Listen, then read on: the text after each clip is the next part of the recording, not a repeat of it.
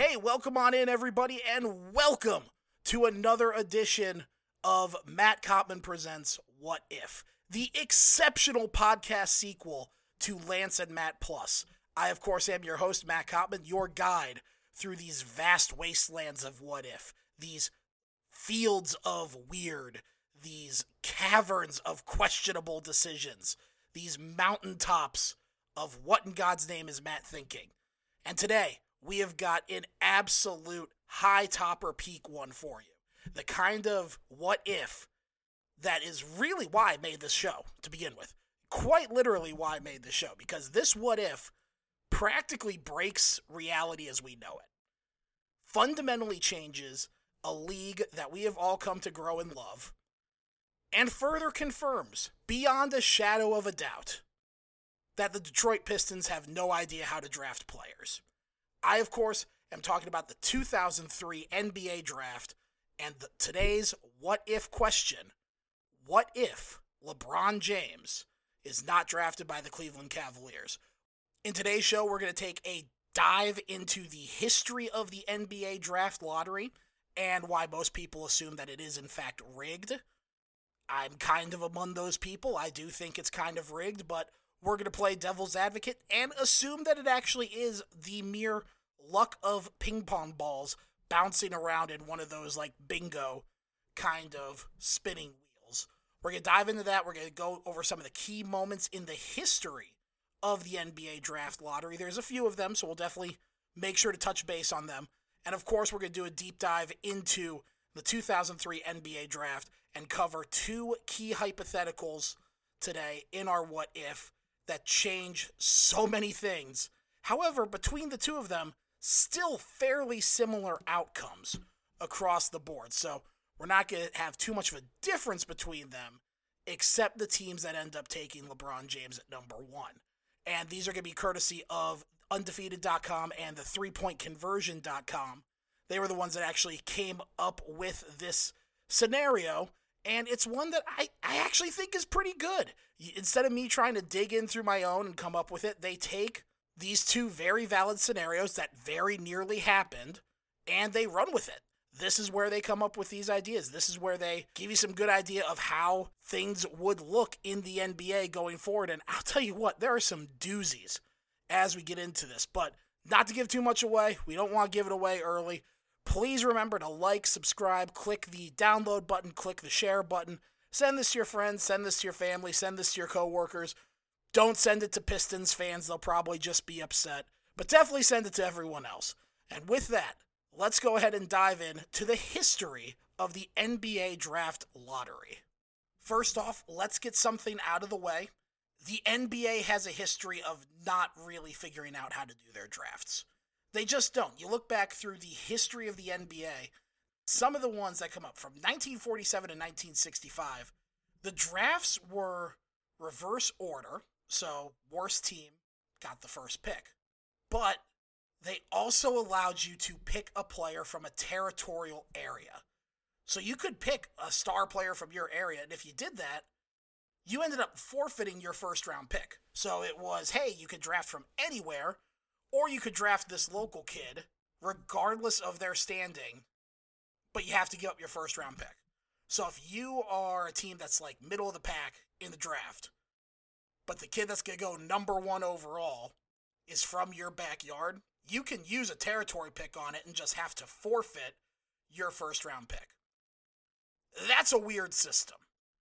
It gets a little bit better from 1966 through 1984 when the NBA decided to, update their draft system, move into the 20th century a good bit. They used a coin flip. Yeah, it's a coin flip. I didn't stutter. I wasn't making that up.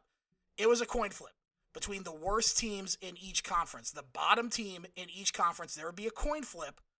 Whoever won the coin flip got the first pick in the draft. So, looking to 1985, this is when the NBA draft kind of starts to look like what it does today. In the 84 draft in particular, that the Houston Rockets, who, by the way, Houston Rockets drafted Hakeem Olajuwon, so they came out just fine in that draft. They got accused of tanking their season to guarantee that they'd have the worst record and get a best chance to have one of the top 2 picks. Which again, bears repeating, were Hakeem Olajuwon and then Sam Bowie. Michael Jordan at the other end of that sandwich. God, Portland, I feel so bad. I honestly feel bad at that point. But the lottery system involved a random drawing of an envelope from a hopper. Inside each of the envelopes was the name of a non-playoff team. So that's one of the key things that happened initially in '85 that still holds true today. If you're in the playoffs, you don't get to be in the lottery. Simple as that. The team whose envelope was drawn first would get the first pick.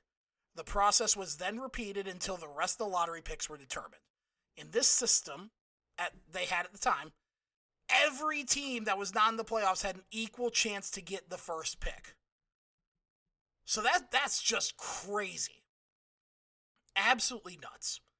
Then starting in 1987, the NBA modified so that only the first 3 picks were determined by the lottery. And after those 3 envelopes were drawn, everyone else that was a non-playoff team was just in reverse order of their win-loss record. So let's say the team with the 5th worst record ends up getting the first overall pick. And then first worst, second worst. In terms of the weighted order after the lottery, the 3rd worst team would now have that 4th overall pick. 4th worst, so on and so forth, because number 5 jumped the ranks. So that's kind of how it worked. And what that meant, once again, was that the team with the worst record could receive no worse than the 4th selection, and the 2nd worst team could pick no lower than 5th. So really it was kind of like intervals of 3 at a time. You really couldn't move further down than 3 spots. Now, where this gets interesting is right off the bat, a lot of people started to think that there was something fishy about the NBA draft lottery. Because in 1985, the prize at the end of the rainbow, the prize at the bottom of the cereal box, was Georgetown University monster Patrick Ewing. For those of you that don't know, Patrick Ewing turned out to be a pretty good player. And if you do know that, I'm just, saying something you already know. But the reason it becomes interesting is the New York Knicks were the team to win it. Now, the New York Knicks had been a marquee franchise for years and had been an absolute train wreck up until that point. Just really struggling, having a bad time. New York Knicks end up winning the lottery, get Patrick Ewing. Everyone thinks that the NBA rigged the lottery so the Knicks could be guaranteed the first pick, get the superstar from Georgetown. And that system was used until 1989 with the envelope's equal opportunity.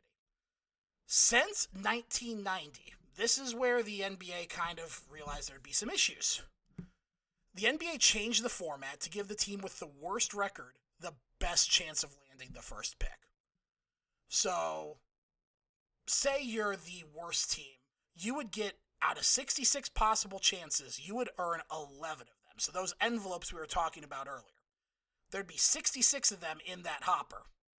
11 of them have your name on it. But they change that up. It goes to ping pong balls here in a second. So with that, the weight system was also used to only determine the first 3 picks, while the rest of the teams selected in reverse order the win-loss record. So staying true to that old format. The top 3 bad teams are the only ones this is really determined by. One of the first times that the lottery became a bit of a scandal was in 1993 when the Orlando Magic actually won the lottery with only 1 chance to obtain the first pick. October of 93, the NBA modified the lottery system to give the team with the worst record an even higher chance to win the draft lottery and to decrease the better team's chances to win. The new system increased the chance of the worst team obtaining the first pick from 16.5% all the way up to 25%. So you're looking at that 66 now. Out of that 66, 22 of those are now you. I mean, that's just an incredible situation in favor of the worst team in the NBA, while decreasing the chances of the best non-playoff team from 1.5% down to 0.5%. That's just insane. That's just absolutely insane. Now, there's a little bit of back and forth where in 2014, the NBA Board of Governors vote on a proposed reform to the lottery, It would have made the 4 worst teams would be given identical odds, about 11-12% at winning the top pick. 5th team would have a 10% chance, and the odds would, decrease going down after that point. Now, the reason they did this, you were still having teams kind of tank their seasons to try and get the best shot at one of these draft picks, because you still had such a weighted scale in favor of the worst team on this current format. So they had to change things up. They considered it.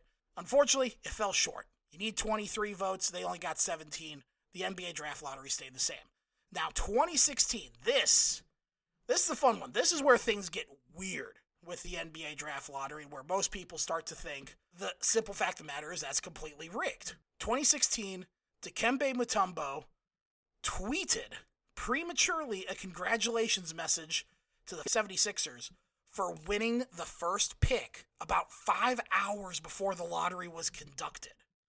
And here's where it gets worse. Philly did actually win the first pick. Things got a little bit hairier for the NBA when it was revealed that every spot remained exactly the same as it was before the event took place, which was the first time in draft lottery history.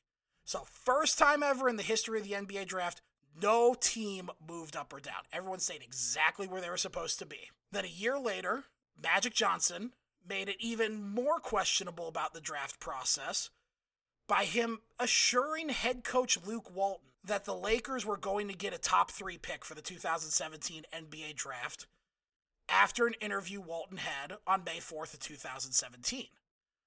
12 days before the draft lottery commenced, and by the way, also 12 days before the Lakers moved up somehow into the 2nd overall pick of the draft, a pick they used on Brandon Ingram, I believe. Maybe, yes, it's either him or Lonzo Ball, I don't know. Like either of them, not important. But what's interesting is you look at the 76ers in particular with the modern NBA draft format. They went out of their way to have atrocious seasons to try and do their trust the process that led to guys like Joel Embiid, Ben Simmons, jury's still out on that one, and several other players that they were able to get in high draft picks and then move those picks around for other players. So what the NBA did in 2019, and has remained this way ever since, the NBA implemented a new lottery system giving the worst 3 teams the exact equal odds at the first overall pick and expanding the lottery up to the top 4. So similar to what you saw them initially try to vote on before, the only difference is instead of going all the way up to the 5th pick, they stopped at the 4th pick. So these changes were put in place really just to make sure that you didn't have anyone pulling a 76ers type of situation. It's really as simple as that. And a little side note, because there have been some teams added to the NBA since the lottery took place. The Toronto Raptors and, at the time, Vancouver Grizzlies. The NBA had to make an agreement with the Raptors and the Grizzlies when they joined the league that neither team would be eligible to get the first overall pick in 1996, 1997, and 1998. Where this gets really interesting is that in 96, the Raptors actually won the lottery, but they had to give it up and settle for the 2nd overall pick, which then another combination was drawn and the 76ers won that. 2 years later, the Grizzlies actually won and had to pick 2nd, where the Clippers ended up getting the first pick. You see right there, the NBA is doing wheeling and dealing behind the scenes. You have these GMs and owners and people making congratulatory tweets well in advance or having discussions or interviews in advance. Makes things a little fishy, to say the least. Now, how does the actual system work? So in the new system, 14 numbered table tennis balls are used. Then a 4-number combination from the 14 balls are drawn to determine the lottery winner. Prior to the draft, the NBA assigns 1,000 possible combinations to the non-playoff teams. Process is then repeated to determine the 2nd and the 3rd pick. So, in short, the way it works, table tennis balls, and it's practically bingo. And if your card happens to get filled first, congratulations, you have the first overall pick. Now looking back on the NBA draft lottery history, some of those players that we were talking about, or some of those drafts, in particular. Let's actually cover them real quick. In 1993, the Orlando Magic, one of the first ones we mentioned, 1 out of 66 chances, ended up having to give their pick to Golden State due to a previous trade. That pick turned into Chris Webber from the University of Michigan. Ended up having a pretty solid career. Although hindsight being 2020, my goodness, what would have been had the Orlando Magic been able to keep that pick, where the previous year they got Shaquille O'Neal. You've had Shaquille O'Neal, Chris Webber, and Penny Hardaway on the same roster for a while there. My goodness, what could have been? 1996, Philadelphia 76ers, as a charity gift because of the deal David Stern put in place with the Toronto Raptors, ends up drafting Allen Iverson. 1998, the LA Clippers, who got their first overall pick due to the Vancouver Grizzlies winning the lottery that year, select Michael Olowokandi, if I'm saying his name correctly. He flamed out after a couple years. He was not in the NBA that long. In between those, the NBA got it right. San Antonio Spurs, third worst record out of 727 potential lottery combinations. They got it on. They had 157 available, 22.5%. They took Tim Duncan. The rest is just history. 1999, the Chicago Bulls select Elton Brand with a third worst record. New Jersey Nets in 2000, seventh worst record, probably the highest that you saw after the modification took place. Seventh worst record in the NBA, only a 44 out of 1,000 chance, 4%. End up drafting Kenyon Martin. Works out pretty well for them. 2001, the Washington Wizards, led by legendary general manager Michael Jordan, with the third worst overall record and a 15% chance, draft Kwame Brown out of high school. And I can hear the laughter coming from most NBA fans right now. 2002, the Houston Rockets, the fifth worst record, 8.9% chance, end up drafting Yao Ming. So, you go through the history of the NBA draft in its early stages. You have Patrick Ewing, Brad Daugherty, David Robinson was the first overall pick, Larry Johnson, Shaquille O'Neal, Chris Webber, Joe Smith is another name that comes to mind, Allen Iverson, 96, Tim Duncan, 97, Elton Brand, Kenyon Martin, Yao Ming. Lots of Hall of Fame quality players. So you get the idea why the first overall pick is kind of a big deal. You tend not to miss on that. And in 2003, Cleveland Cavaliers able to take a local kid tied for the worst record in the NBA, 22.5%, taking LeBron James out of St. Vincent St. Mary in Akron, Ohio. Going through some of the other first overall picks since the NBA draft lottery has taken place. 2004, Orlando Magic take Dwight Howard. 2005, Milwaukee Bucks take Andrew Bogut. 2006, Toronto Raptors, Andrea Bargnani. 2007, Portland Trailblazers with another epic miss. The Portland Trailblazers might be up there with the Detroit Pistons and their inability to draft, as they took Greg Oden over Kevin Durant. 2008, Chicago Bulls, ninth worst record at the time. At that point, the highest differential between best non-playoff team and chances to win the draft. They took Derrick Rose. Clippers in 2009 take Blake Griffin. Wizards in 2010, John Wall. The Clippers actually won in 2011, but that was traded earlier in the year to the Cleveland Cavaliers, where they take the earth is flat Kyrie Irving. 2012 is Anthony Davis. 2013, the Cleveland Cavaliers selected Anthony Bennett for reasons that defy common sense and logic to this very day. 2014, this pick later actually got traded to the Minnesota Timberwolves for Kevin Love. The Cleveland Cavaliers with the ninth worst record. So again, you're seeing that 9 being really the cutoff here before teams actually get a chance to really have a shot at the draft. Ninth worst record. They take Andrew Wiggins. For my money, I would have kept Andrew Wiggins. That's a conversation for another time. Minnesota Timberwolves with the worst record took Karl Anthony Towns.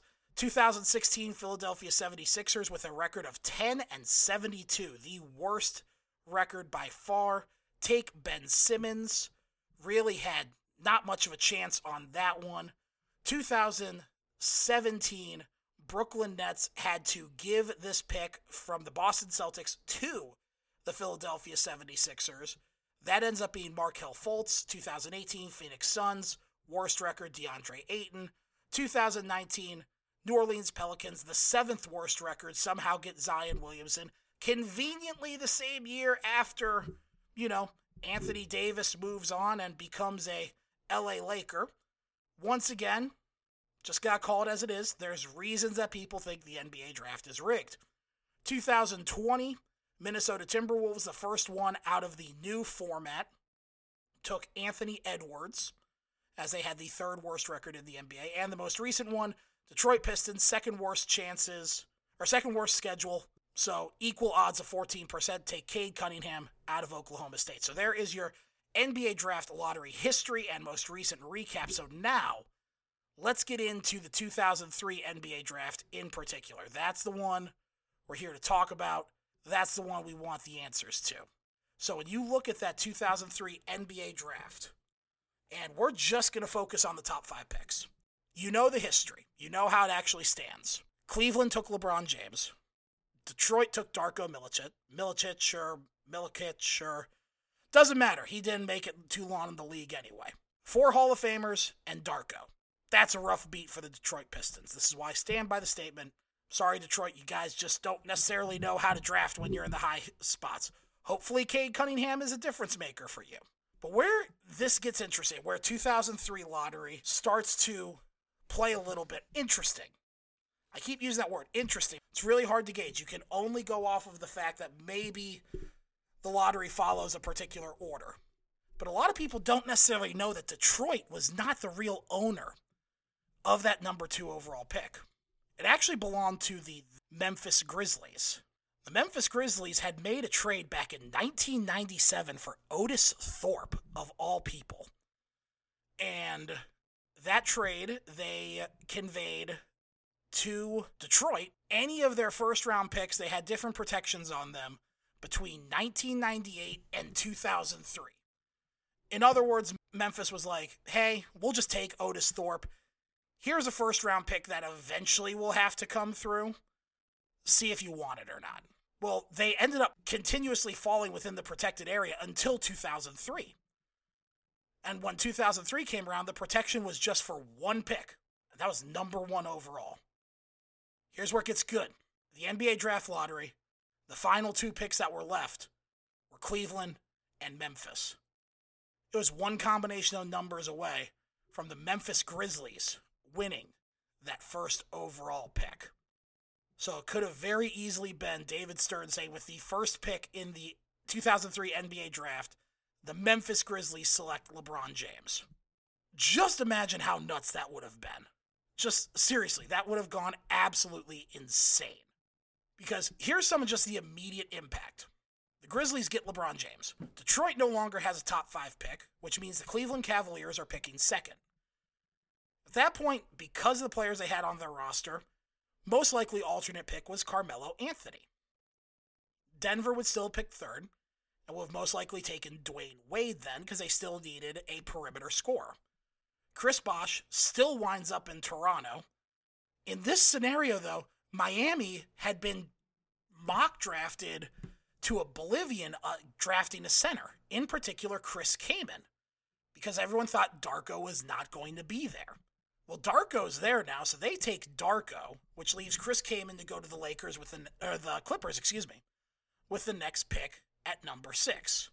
So now that's right off the bat where things change. You have a new draft order of LeBron James, Carmelo Anthony, LeBron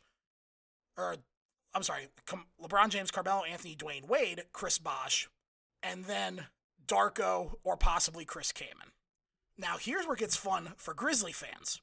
Your roster that year would have been Pau Gasol, Mike Miller, Shane Battier, Jason Williams, and James Posey, with LeBron James being your new star attraction.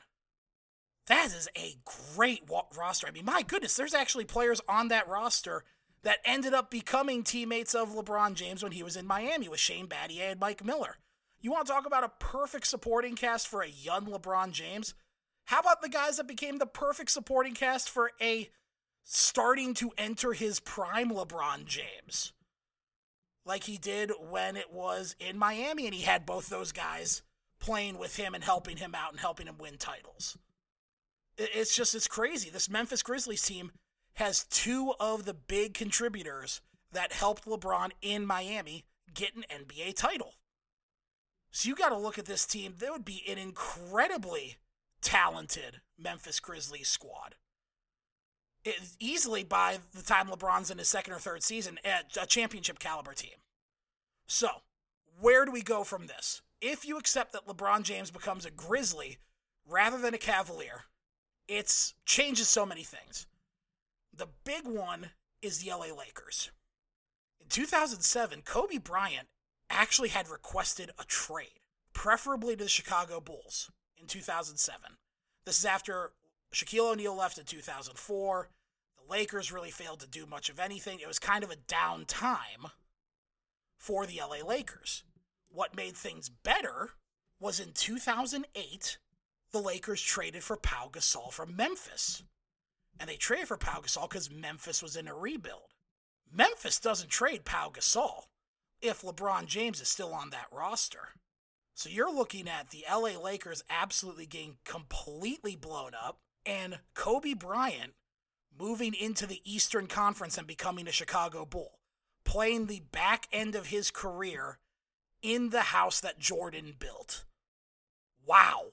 How much does that change? That changed a lot, because Bryant, in theory, only ends with 3 NBA titles as opposed to 5. That changes a lot of things. That changes in 2011. The LA Lakers gained their trade vetoed for Chris Paul. So Chris Paul never becomes an LA Clipper. And to top all of that off, we're not even talking about the fact that Pau Gasol's brother, Marc Gasol, his entire career has changed at that point, because Marc was actually with the Lakers. He was traded in as a development project, kind of like a throwaway thing, as part of the Pau Gasol trade. So, think about that. Marc Gasol had an incredible run in Memphis. He was a multiple All-Star winner, won Defensive Player of the Year in 2013. And by the way, he got traded in 2019 to the Toronto Raptors in that win now year with Kawhi Leonard to get them their first NBA title. Marc Gasol's probably not even in the NBA at that point. Do the Raptors win? Do the Toronto Raptors stop the Golden State dynasty in its tracks because of injuries and the fact that Toronto just beat them? That we don't know. There's no way to tell on that one. So with just one change, with the Memphis Grizzlies taking that number 1 pick, you got to think about it like this. The histories and the legacy of the following players are completely and radically changed. LeBron James, Kobe Bryant, Pau Gasol, Chris Paul, Dwayne Wade, Carmelo Anthony. Dwayne Wade very easily could end up a New York Knick. Maybe he's not happy in Denver and requests a trade. Maybe he loves it in Denver and builds his own little super team out there. Maybe Dwayne Wade in Denver with George Karl as his head coach convinces the Banana Boat buddies to become, I don't know, mountain climbing buddies instead. And they all join Dwayne Wade in Denver, forming a Western Conference superpower. Or maybe they join LeBron in Memphis instead. It's hard to tell. It's hard to tell. What do the Cavaliers do with Carmelo Anthony? Are they still the same team throughout the early and mid-2000s? Do they still have to blow it up when Carmelo Anthony demands a trade out, like he did in Denver? Or does Carmelo Anthony get to play king in Cleveland, get whatever players he wants around him, and we're talking about Carmelo Anthony as a generational talent with the Cavaliers? That could happen. At the bare minimum, 4 NBA championships are changed. 2009-2010 Lakers probably don't win it since there's no Pau Gasol and no Kobe Bryant. The Miami Heat definitely don't win because they don't go get Shaquille O'Neal because they just drafted a center in either Chris Kaman or Darko. And honestly, a good chance that the 2019 Toronto Raptors don't win because they don't get Marc Gasol because he never got to develop in Memphis and become the star that he was. And once again, we got to go back to the big 3 conversation. Do LeBron, Wade, and Bosh ever team up? Is it in Miami? Probably not. I mean, maybe. We don't know. Pat Riley is a sneaky dude. There's a chance he could still make that happen. But we don't know. So let's assume that those are on the line too. Let's assume the 2016 NBA title for the Cavs is on the line. You got to look at it from the standpoint of one simple change. LeBron going to Memphis could completely alter the NBA as you know it. Now, that one alters it a good bit. The other one that really changes things up is if Denver wins the top overall pick. Now, with Denver, the overall trajectory of these players kind of remain the same. So you look at the what-if scenarios that occurred with Memphis, maybe a few things change here and there. You could realistically look at the fact that Kobe Bryant probably stays with the Lakers, Pau Gasol trade still happens. Those sorts of things remain the same. But Denver, my goodness, you want to talk about just bad luck. Denver Nuggets owner at the time, Stan Kroenke, he knew going in that he was absolutely hosed. Because during the rehearsal, the Nuggets actually won the lottery, got the number one pick. It was a rehearsal filming for the live show that was about to occur later on. He was so upset about that, so frustrated about that fact that, my God, we won the lottery, but it was in a rehearsal, so it doesn't count. I mean, Denver ended up okay. They ended up getting Carmelo Anthony in the real world, had a nice run with Carmelo Anthony, traded him for a boatload of players, and now seem to be one of the better teams consistently in the Western Conference. Haven't been able to close the deal just yet, but still a pretty good team nonetheless. Now, with LeBron potentially going to Denver, you look at that crew that he would have been running with, he would have had a pretty good cast of characters around him. He would have had another future teammate in Chris Birdman Anderson, but he also would have had Marcus Camby as his center, Andre Miller as his point guard, Vashon Leonard, and Nene. That's a pretty talented starting lineup in its own right. Throwing in LeBron to that mix just makes that an incredibly dangerous combination. I mean, just think about that. With either Memphis or Denver, LeBron James in the Western Conference.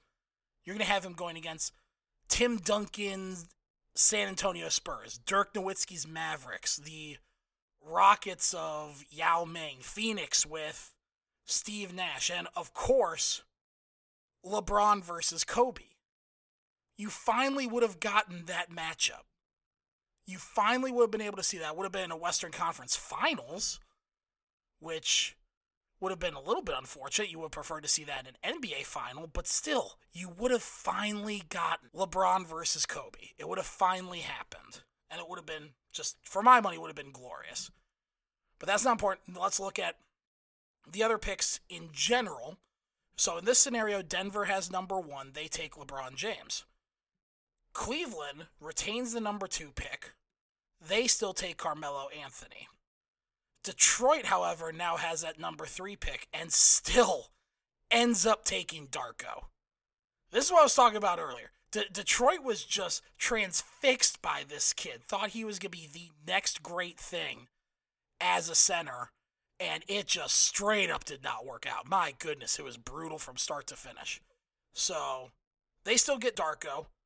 Toronto still ends up with Bosh, and Miami still ends up with Wade. So, you don't really see a ton of changes at that point. It's not a big change up from one team to the other. You don't see Dwayne Wade somehow ending up in Denver.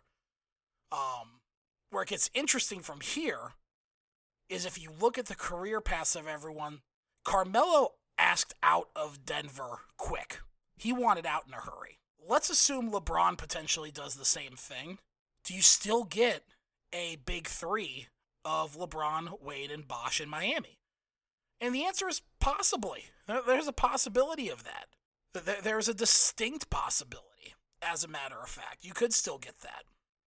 Where it gets more interesting, though, is the fact that Denver would have been a potential landing spot for a big 3, which would have been crazy to think about.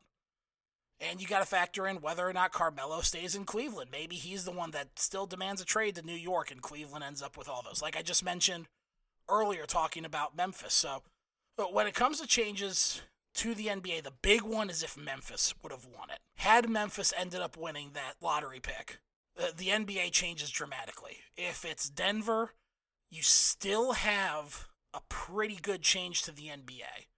LeBron James, you end up with a pretty stacked Western Conference and a very weak Eastern Conference. It becomes tougher to see how the Eastern Conference keeps up.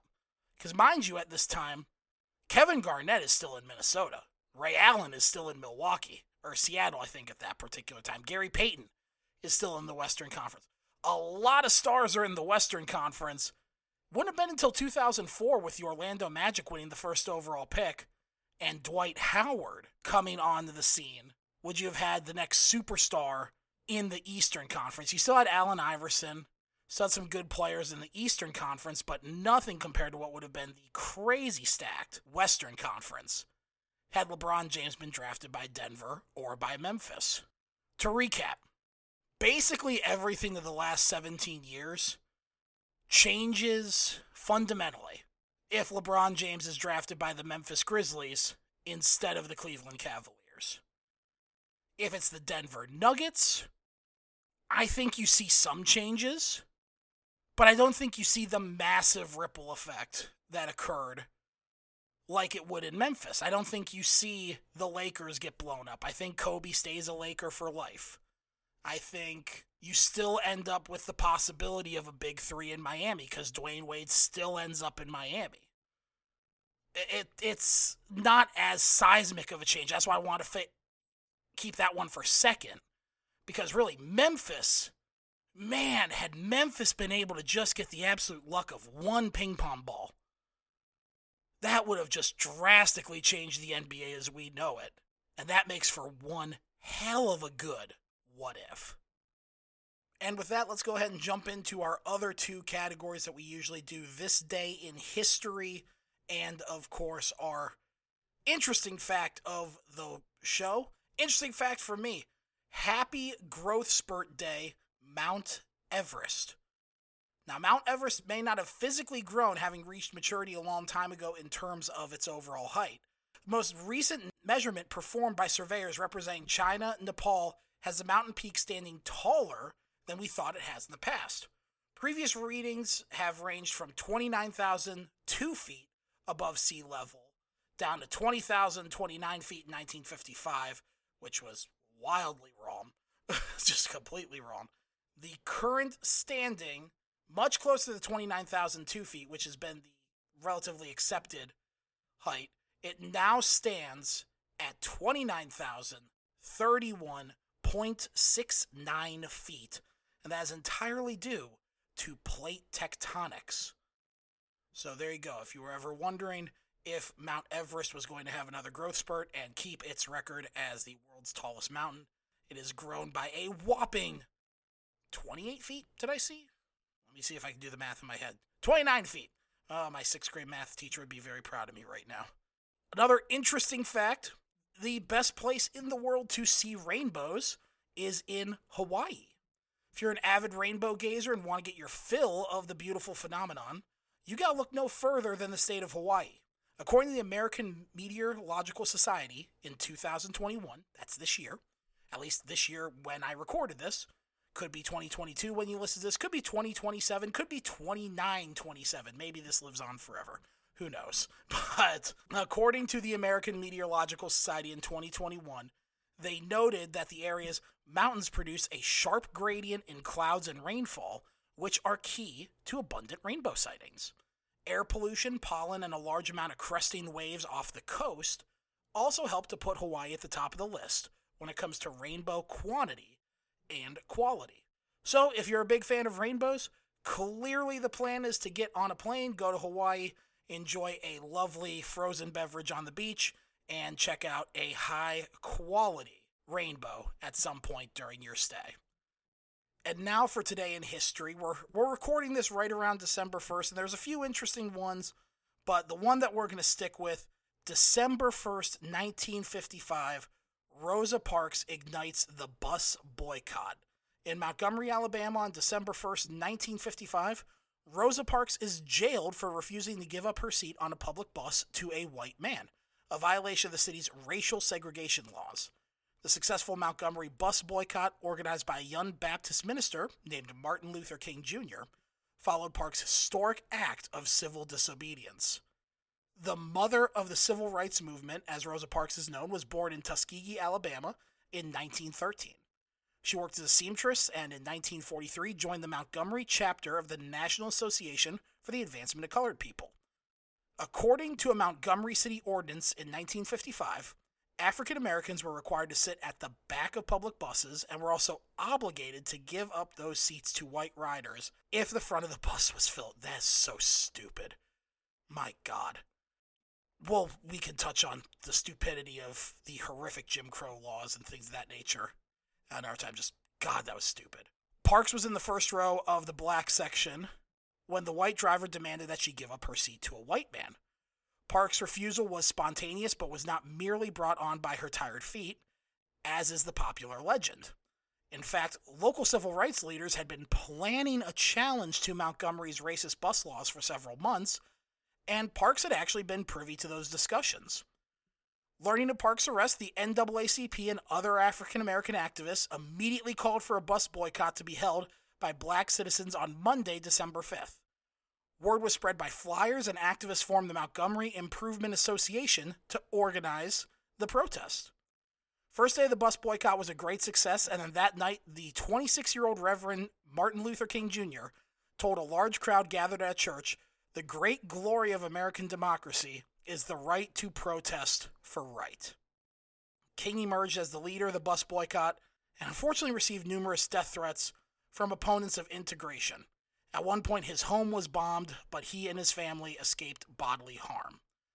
The boycott stretched on for more than a year, and participants carpooled or walked miles to work and school when no other means were possible.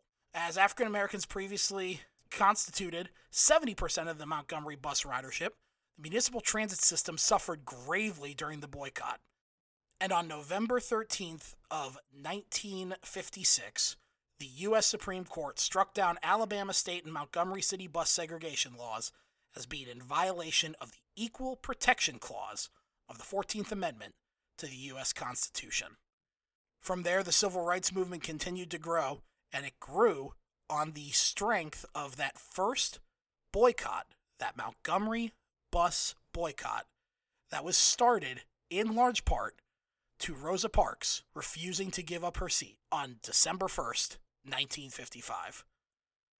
And if you want my 2 cents on the matter, folks, that is someone doing the Lord's work, standing up for what is right, standing up for the right thing in the face of overwhelming adversity. That's a good one to close this show on. That's going to do it for this episode of Matt Cottman Presents What If. Thank you very much for listening. We look forward to getting the next one out for you. A little preview. It's going to involve the happiest place on earth, Mickey Mouse, Donald Duck, a rabbit named Oswald, and a complete business coup that nearly resulted in none of those other characters I just mentioned ever existing. That's right, we are going down a trip through Main Street, USA. Gonna take a hard left at Adventureland, maybe hit up Frontierland and Fantasyland on our way to Tomorrowland, since I'll be recording this episode in the future, so, in the Tomorrowland area. But we're talking, of course, of Walt Disney himself, and that what if, which will be, what if Walt Disney never lost the rights to Oswald the Lucky Rabbit? I can guarantee about 90% of non-Disney fans out there just said, who? That's exactly why we're doing it. It'll be our first non-sports related deep dive, like our first serious non-sports related deep dive here on Matt Cottman Presents What If. It's going to be fun. Looking forward to it. In the likely chance that we don't get that done before the end of the holiday season, just want to wish everyone a very happy holidays, a very safe new year, and looking forward to talking with you guys again real soon on another edition of Matt Cottman Presents What If. Keep doing the Lord's work, everybody. Catch you later.